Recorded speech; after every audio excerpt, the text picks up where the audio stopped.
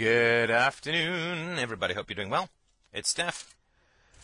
We are now heading home. I think I may have been able to rig up my headset, or my USB, so that it doesn't jostle around too much during the drive, except, of course, when I turn the wheel, just a little bit. But let's go on to the most disturbing part of this, because we shall not flinch before the facts before us, or before the conclusions that the theories lead us to. So let me preface what is going to be, I don't know, maybe it's not shocking to you.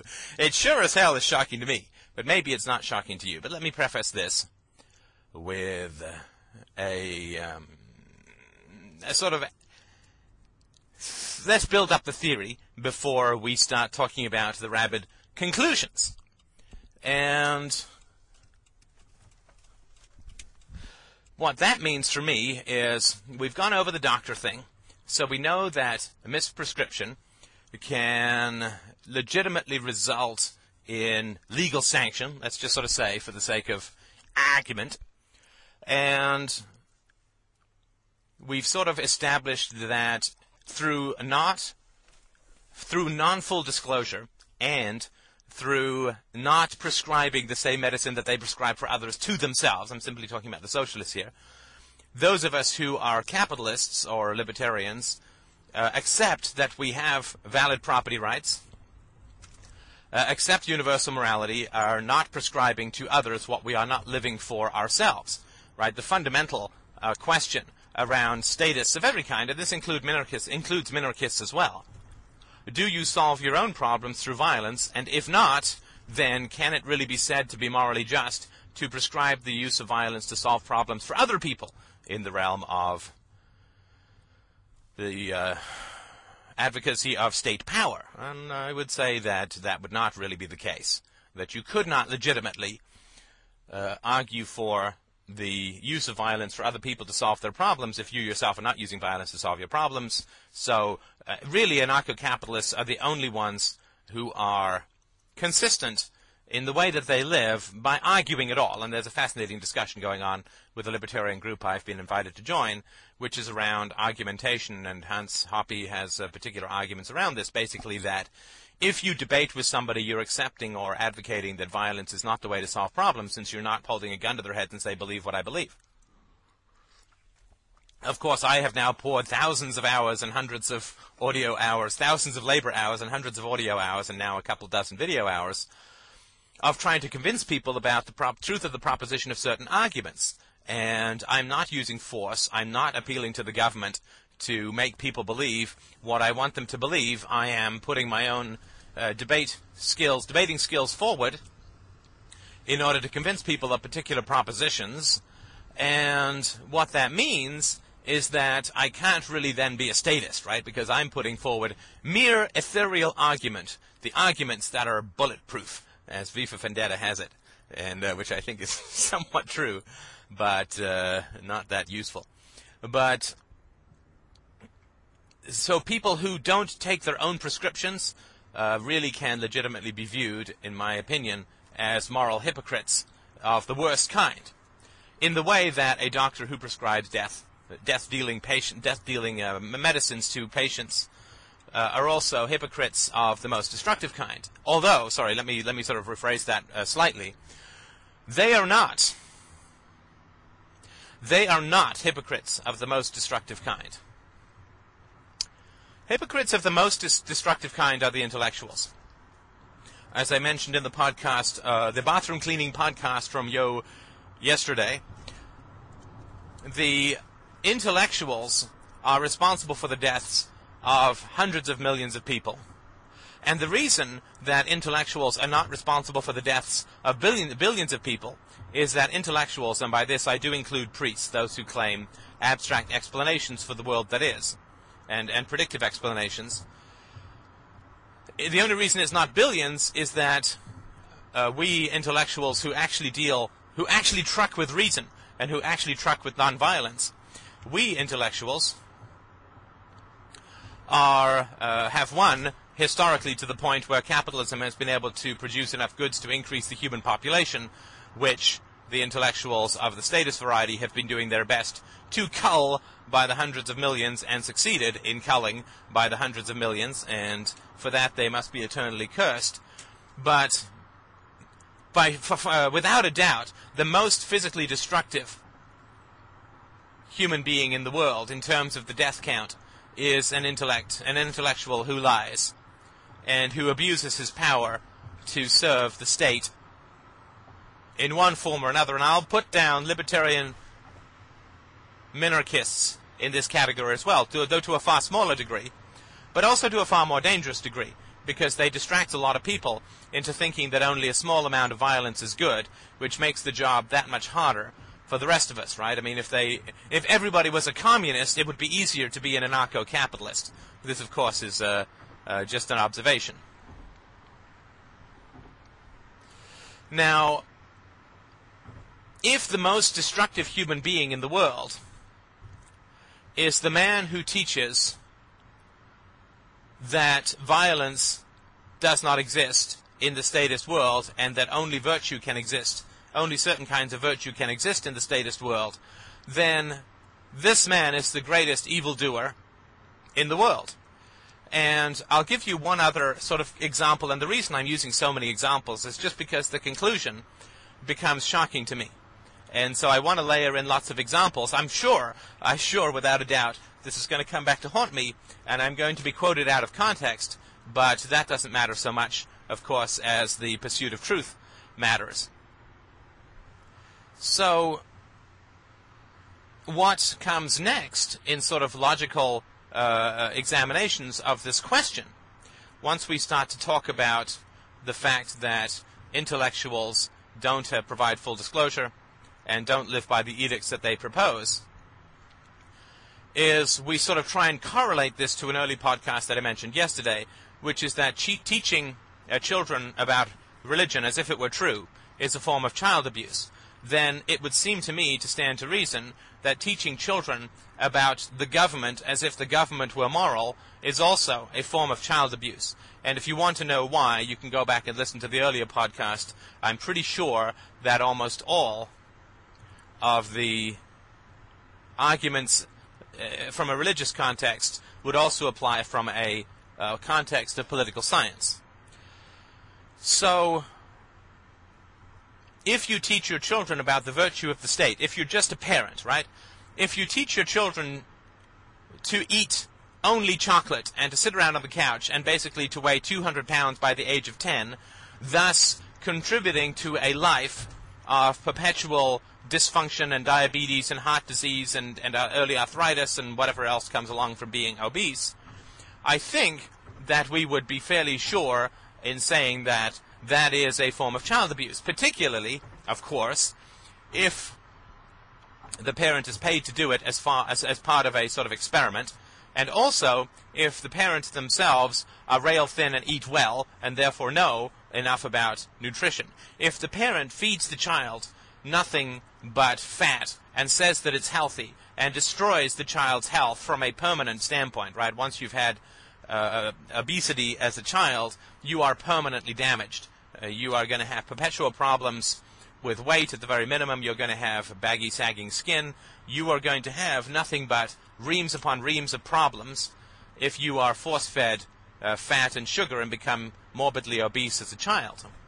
Now, of course, that is an evidence that is fairly clear to see, which is the evidence of a parent abusing a child's body. And, of course, we would definitely say, as philosophers and libertarians, that to abuse a child's mind is in many ways worse than abusing the body. The body can be healed to a large degree through the change in lifestyles, but initial first impressions are pretty tough to overcome, and of course it would take quite a philosophical kid to heal his own mind in the way that I've attempted to do so, and I would say with a good degree of success. So if force-feeding that which is counter to physical health, if inflicting upon the child sloth and ridiculous amounts of extra food is something which we would recognize categorically as child abuse, and therefore would feel that a sanction against the parent, and again, just to take the modern example, that a sanction against the parent in terms of a fine or imprisonment would certainly be appropriate. If a parent beats the child, then a fine or imprisonment seems an appropriate response. If the parent force feeds and locks the child up and doesn't let the child exercise, then it would seem to me that a legal sanction would be similar. And if a parent teaches a child that which is false, and that which the parent does not live by, himself or herself, right? So we want to make sure that we distinguish between mentally ill patients, right? I mean, if somebody says, I am Genghis Khan to their child, then obviously they're kind of deranged. But if the parent teaches the child that the child should not use violence, but also that statism is true and valid and morally good, and again, this comes into whether or not this connection has been made for the parent. It seems to be somewhat obscure for most people, but let's just say that the parent has been exposed to this idea, then it would seem to me that teaching a child this would be a form of child abuse, in that it would teach a child to support a system which enslaved the child. Right? Teaching a slave child that slavery is virtuous, and that if there were no slavery, his life would be incomparably worse, would, I think, be somewhat less than perfectly moral, and may be considered a form of child abuse. Now, let's start to talk about teachers, right? Because there are people who abuse their own children, let's just say physically, who are limited in the abuse that they can inflict upon children by the very fact that they only have so many children, right? So this, I think, is fairly important to understand, that the question of child abuse has something to do with the numbers, right?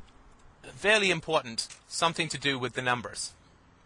How many children actually get abused? We certainly would say that a man who kills 10 women is worse than a man who kills 1 woman. I think that that's fairly safe to say. And the law recognizes this, and the law also recognizes that theft is to some degree differentiated by the amount of theft, right? So there's petty theft it used to be up to like $200, and then there's grand larceny, it's over $1,000, or at least it used to be something like that. So we certainly do understand that there are differences in terms of the kind of sanctions that we apply based on the degree of harm that is done to the victim.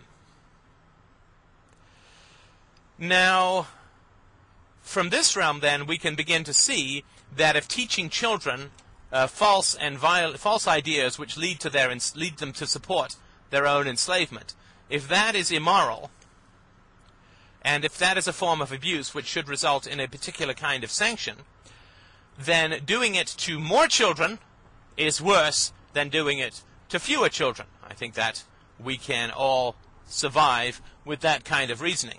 It does seem to be fairly logical, and something which we can, I think, approach from a rational standpoint as a solution to a problem that equates the abuse that is done to a child's body with the abuse that is done to a child's mind, and that differences of degree are in fact differences of ethics, or not of ethics, but differences of punishment. The more children that you abuse, the more that you are going to be morally responsible and culpable and sanctionable for what you have done. So if a parent has one child and inflicts this obesity problem on the child, that is one thing.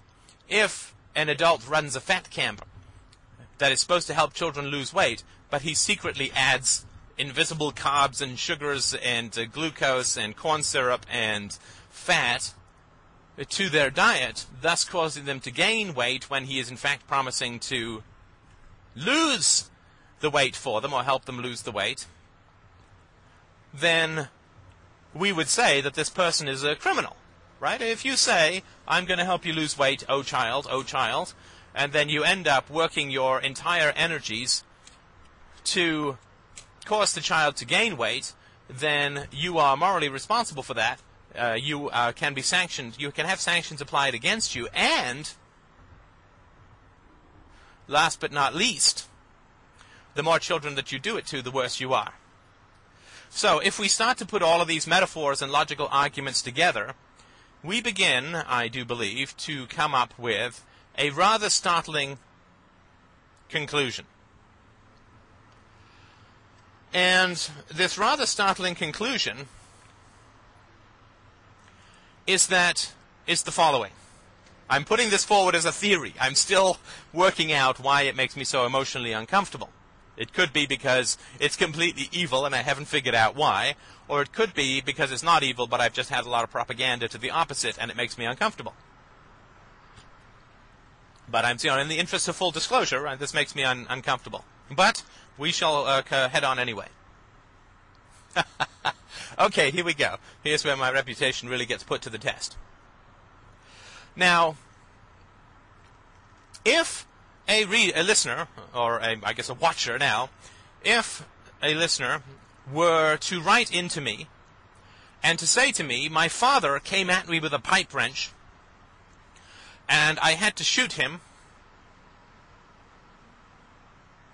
in order to protect myself, I would say, with great sympathy, what a terrible situation. I wish this had never occurred to you. It's unimaginably difficult what you had to do, but I can absolutely understand and even applaud, if there was no other alternative, your way of dealing with the situation. Right? So that's my response to somebody who writes to me and says, I had to shoot my father because my father was coming at me with a pipe wrench. I tried to block him, to reason with him. I tried to blah, blah, blah. But he still kept coming at me with a pipe wrench. And so I had to shoot him. Well, I would say, what a terrible situation to be put into. I can certainly sympathize and understand with what you did. I think that you did the right thing, because it is evil to come at somebody with a pipe wrench and to initiate the use of force. Okay, I think we're all relatively okay with that. I haven't received an email like this, and I hope that I won't, unless I have figured out the whole ethics of the situation. But let me put something forward like this.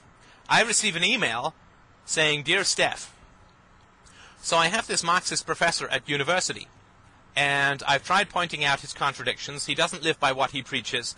He is teaching all these children that the state is good, that the state is all-powerful, that property rights are evil, that morality is subjective, that we should turn over all our property to the state. I've tried reasoning with him. I've tried pointing out his erroneous conclusions, but he will not listen, and he continues to attack and abuse the minds of the youth.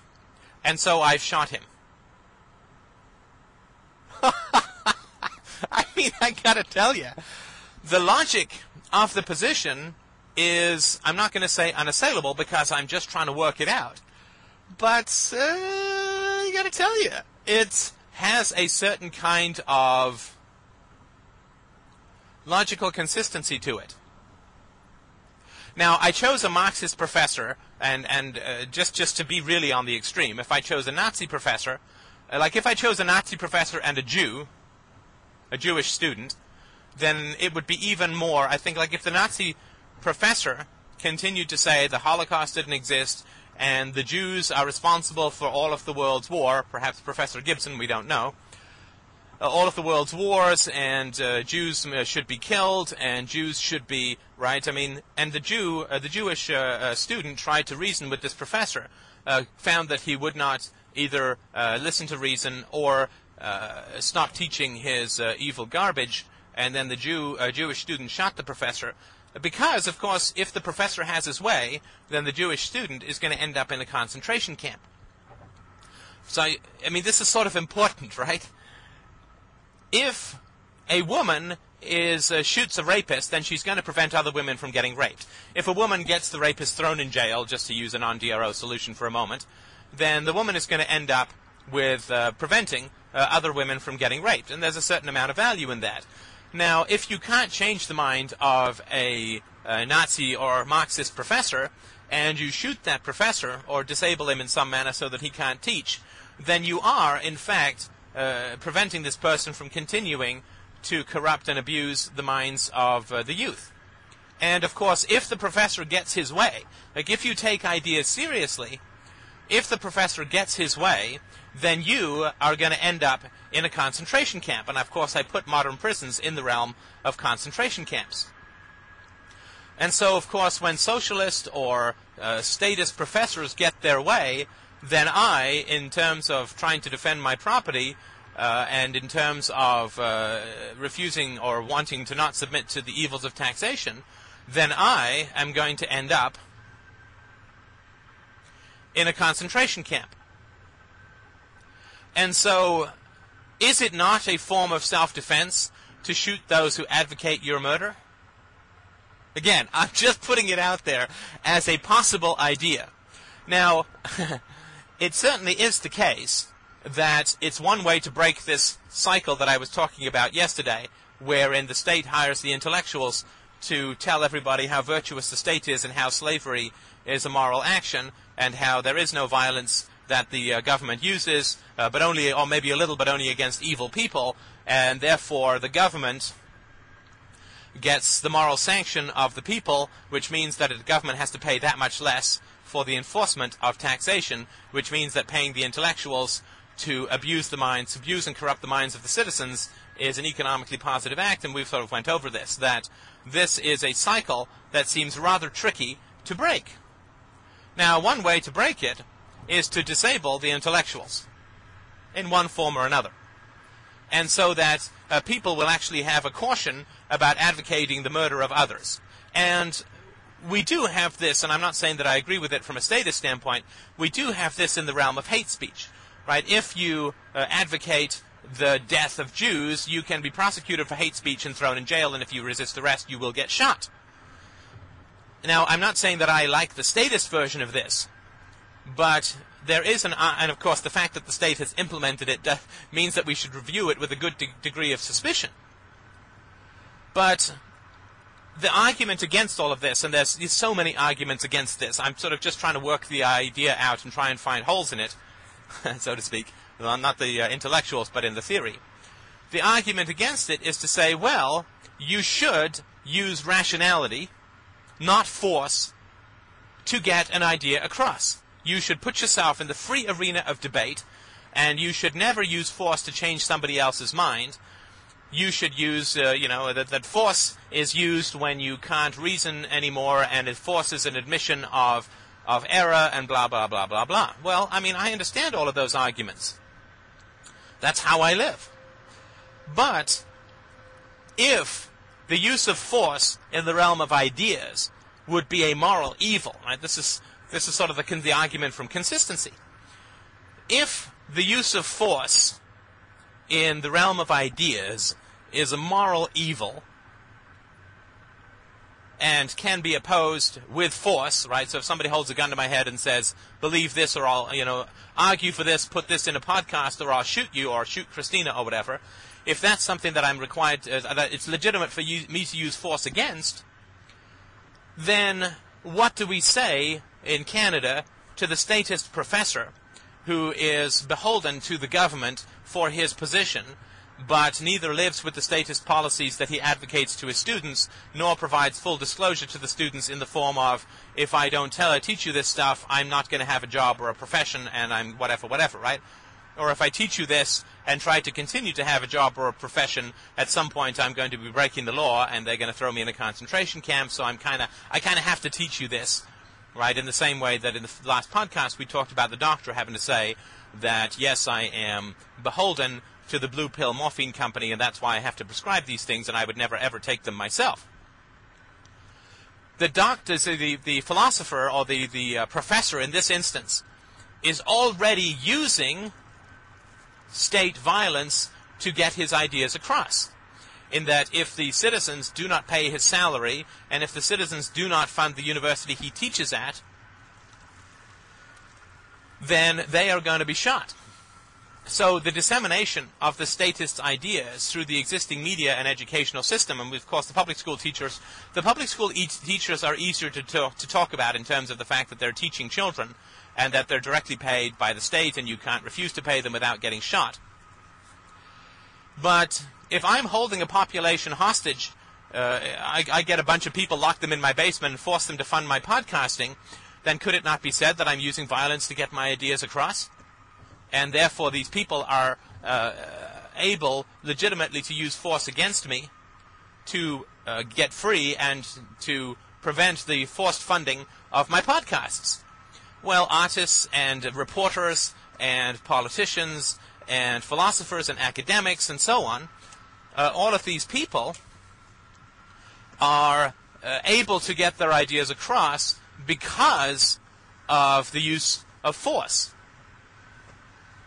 A use of force which they do not sanction in their own lives, of course, and the use of force which they do not perform themselves, but actually just defer to other people for the performance of that kind of force.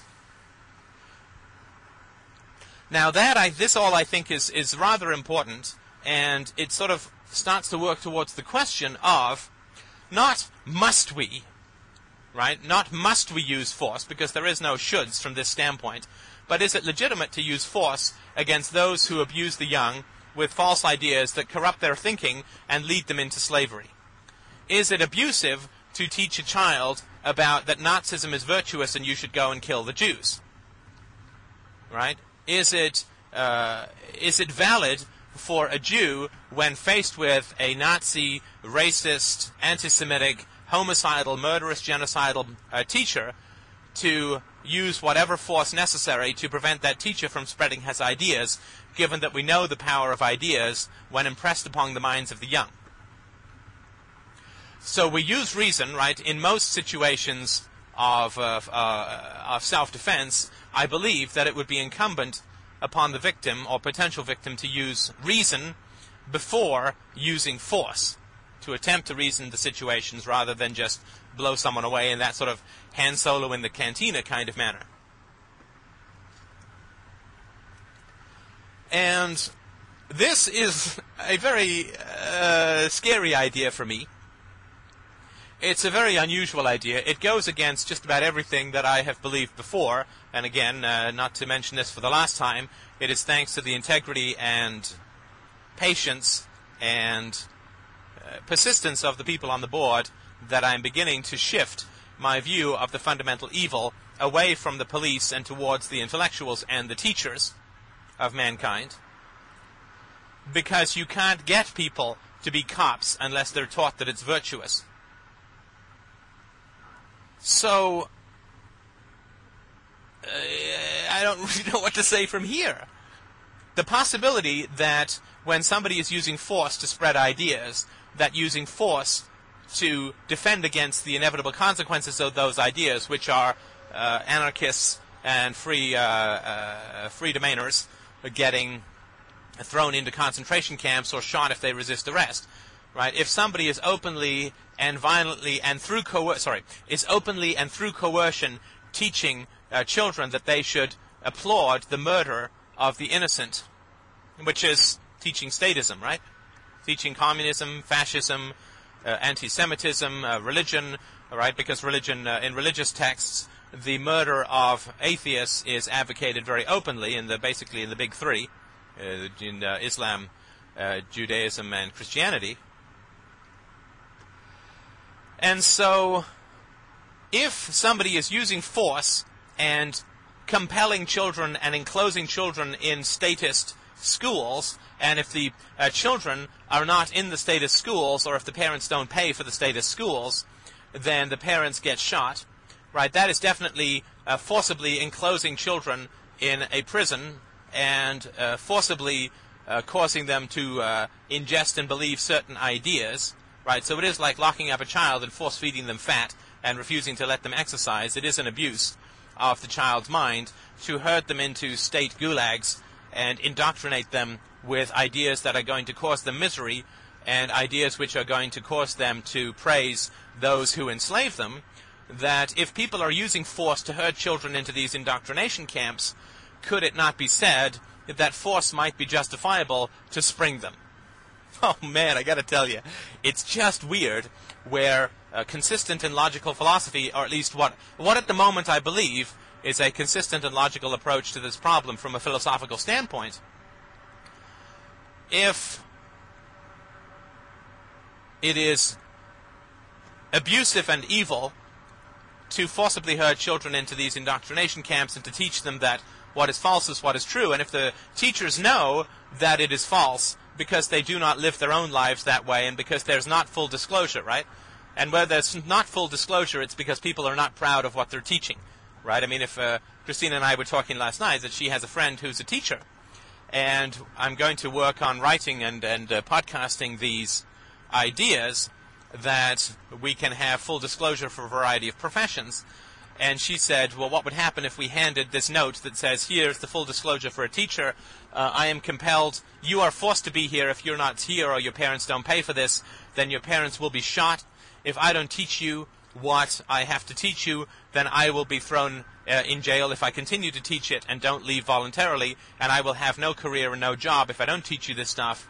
And you could sort of go on, right? So I'm basically teaching you that there's no violence. I have to teach you that there's no violence in what happens, although the fact is that you are here entirely because of violence.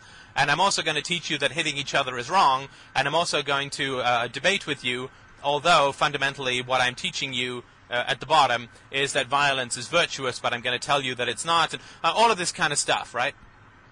Teachers, and now if teachers read that, and I'll work on it, I'm not sort of saying that that's the final draft, of course, it's just off the top of my head. But if teachers read that and find it morally troublesome, that then they feel this instant hostility, like there's no way I'm going to tell my kids that. I would never have their respect. Well, then it's because teachers immediately understand that what is being set up there, what is being said in this statement of disclosure, is not something that they're proud to teach. Right? So the teachers claim to be rational and claim to use debate and claim that force is wrong and violence is bad, but of course the only reason that children are in their tender care is because they're forced to be there through violence, right? And so the hypocrisy, of course, and the fact that teachers know this would be evidenced by the fact that I'm certainly looking forward to the reaction that teachers are going to give me to this statement of full disclosure that I'm going to put forward. And if they feel like, yes, I'll be more than happy to read this to my children, then I will go like, wow, okay, well, that certainly gets you off the hook morally because you believe it's right. And then, of course, I assume that you live this way in your own life and so on. And so if teachers are perfectly happy to teach all of this stuff, then I'm just shocked and amazed, and then we can look forward to at least some of the effects of propaganda being undermined by the process of full disclosure in the realm of teachers reading these things out to their classes. But if teachers are hesitant to and refuse to read these things out to their classes, or at the very least mention a website in passing where these things can be received or can be read, even if they're not allowed through their union policies to read these things out directly, to let the children know that they're around in some secretive manner, and then blame, I don't know, a private school teacher or the internet, damn it, how do these kids get these things, who knows? If teachers don't feel comfortable doing this, then it's because they know that what they're teaching is morally corrupt and evil, and is abusive to the minds of the children. And, of course, if they then go that route, then they know that what they're teaching is wrong, and therefore they're morally responsible. And therefore, if they continue to teach children that which is false as if it were true, to corrupt their minds, to propagandize them, to further praise those who enslave them, then you kind of have a problem. And the question then of self-defense becomes very real. And so then I have to sort of look at this problem. Now, I also do believe, as I mentioned a number of times before, that morality is a form of technology, and that people have to understand or have to have these ideas brought to the forefront before they're fully morally responsible. So that's why I'm going to work on these full disclosures, and I hope they'll be published in some prominent place. And so once these are handed out to people, or people are made aware of these, or these are emailed around, then people are fully responsible for the moral content of what they're doing. And therefore, let's say that somebody has been exposed to these ideas and somebody's tried to reason with them. If they refused it and continued, to neither live their life by what they're teaching, nor to fully disclose what they're doing to their children, then they are openly aggressing and abusing children, openly aggressing against and abusing children. They're harming their children's mind. They are setting up beliefs and indoctrinating people with beliefs that, if followed through, as they always are, will result in the murder and the death and the diminishment of millions and millions of people, right? The state. Well, then I think it could reasonably be said that self-defense in this realm would involve the disabling of teachers. But if I got an email where somebody said they'd gone out and done this, I would have a problem with it, and maybe somebody can help me figure out whether it's just my emotional baggage that gives me the idea that this is not morally good, or I've made some logical error, which my emotions are sort of telling me is why I have a hesitation in this area. Perhaps you can tell me all of this stuff, which would be great, because I can't wholeheartedly and fully endorse this position, but merely put it forward as a sort of logical possibility that I hope is either going to make sense and I can get fully behind emotionally, or is something that I've made a grievous logical error in the examination of, and therefore need to have it corrected within my own mind and within my own thinking, and hopefully that can all come together for me, and I'll certainly keep you posted as to my progress in this area. Thank you so much for listening as always. Look at that. I have a potentially 36-minute commute. I'm actually just going to the store. But thank you so much for listening as always. I really, really appreciate it. I look forward to chatting with you more. I look forward to donations, as I consistently say. And I will see you on the boards at freedomainradio .com/BOARD. You can also see the videos at freedomainradio.com. Click on the video link. You can also, let me take these off. And you can also get the videos at YouTube, youtube.com/freedomainradio, one word. Thank you so much for listening. I will talk to you soon.